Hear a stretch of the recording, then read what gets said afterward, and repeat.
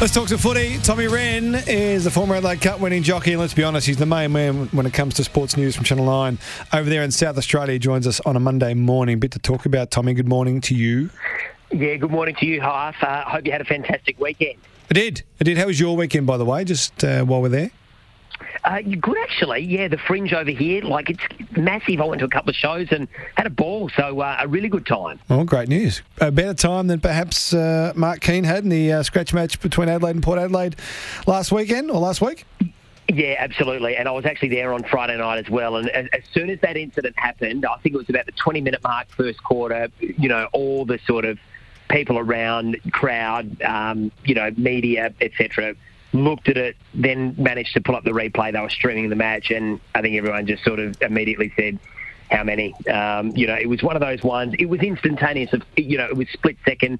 They generally are, though, aren't they, Half? And look, in a week where, Angus Brayshaw has been forced to retire because of concussion, I think the AFL is probably going to make a statement. I think he misses probably a month of footy, 3 to 4 weeks, I think, at least. No, I would tend to think 4 is your starting point, I must admit. And I think you're right. The temperature of the room at the moment in regards to head-high contact and players' duty of care and the game's duty of care with the AFL to defend themselves in a class action against up to 100 players in that class action, I think. So the reading of the room wasn't great from Sam, and I think it has to start at a month, Tommy, and because he had a choice. He had a choice not to do that, and chose to do it, and has caused severe damage or significant damage to Mark Keane. Have we heard from Port Adelaide or Sam through the weekend?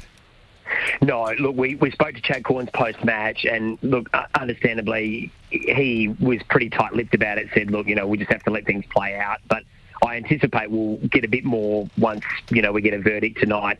You're right, though. I mean, I don't think he deliberately goes out and intends to bump him and, concuss him, but that's what happened. And unfortunately, we know, the MRO and the tribunal are outcome-based, and that's what happened. Mark Keane missed the rest of the match. He will go into the concussion protocols now. And you're also bang on, Half. He had the chance to go the tackle. He didn't. He went the bump. And as soon as you do that and it goes wrong, or it's head high, or someone's concussed, which happened in all instances, you're at the mercy of the match review, and I think he does probably get 4 weeks. Look, I think there'll be some contrition from Port. I anticipate they'll, cop their whack, but it's a blow. He's in many ways their barometer. He's such an important player.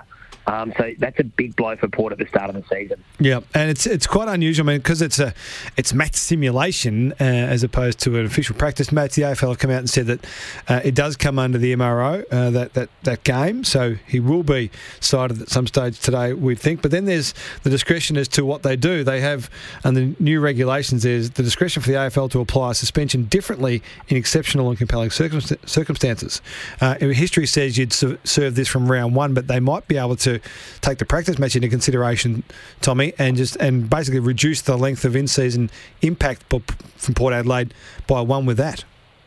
Which would be interesting. So if he, say, gets 5, no one really cares about this week's match, do they? No. In the grand scheme of things, other than it's a decent hit out for the players to blow the cobwebs. But if they wanted to make it a bit harsher, perhaps they could do it that way, dress it up and make it maybe a stiffer than 4-week penalty, if that was to count as one of the weeks this week. So Port have got Fremantle on Friday night, again at Alberton. Crows have got a match against West Coast at Thebarton on the Saturday. So it's intriguing. I think if you had to lay a market for it, Half, I think you'd say it's probably going to be on the stiffer end in terms of penalty for the reasons we've discussed. Yeah, and I think it has to be. And I think it's not so much a message to send, but it's clarity of what you're going to face if you find yourself in these situations through the coming years. So it's not so much the example, but this is the reality now for the players, that they can't afford to make these mistakes when there are other options, and Sam will pay the price for that. Just on the footy itself,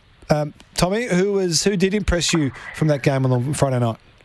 Oh, look, from a Crows perspective, Half, I think it's time for him, and I think he's ready. Riley Silthorpe, he looked big, he looked imposing. He's a bit of a footy nuff. He just loves it. He does more work than just about anybody. He's almost a bit of a nerd, and I think you like hearing that as a fan. He just wants to do more. In fact, at times they have to hold him back. Big guys, we know, tend to take a fraction longer. High draft pick, as we know, Half, number 2. I think hopefully the problem is they haven't been able to find him a spot. I think he is more preferred up forward. Issue is they've got a pretty stacked forward line, the Crows, so he hasn't been able to sort of get himself in there, but I think it's time they find himself a spot pretty quickly. I think he's ready to go. He was outstanding. From a Port perspective, look, I've been banging on about him a bit, but Jason Horne-Francis again looked great. And the other player who I think looked so fit, I've never seen him look as lean, Willie Rioli looked fabulous in terms of just his body shape and the way he was covering the ground. So that were probably a couple of the standouts to me. Curtin got a bit of a run, high draft pick for the Crows, number 8. Not sure if he'll start. If Mark King doesn't, for example, he may have to. They're a bit short on defenders, so he wasn't too bad as well from a Crows perspective. All right, bit to look forward to for the South Australian teams. Port Adelaide got Freo on Friday as their pre-season game, and Adelaide host the Eagles on Saturday. Tommy, you're a champ, mate. We love your work. We'll chat soon. Love it. Thanks so much, Half. Good man. Tom Rehn, former Adelaide Cup winning jockey, number 1 newsman when it comes to sport in South Australia from the 9 Network. Does a great job for us, and we love him.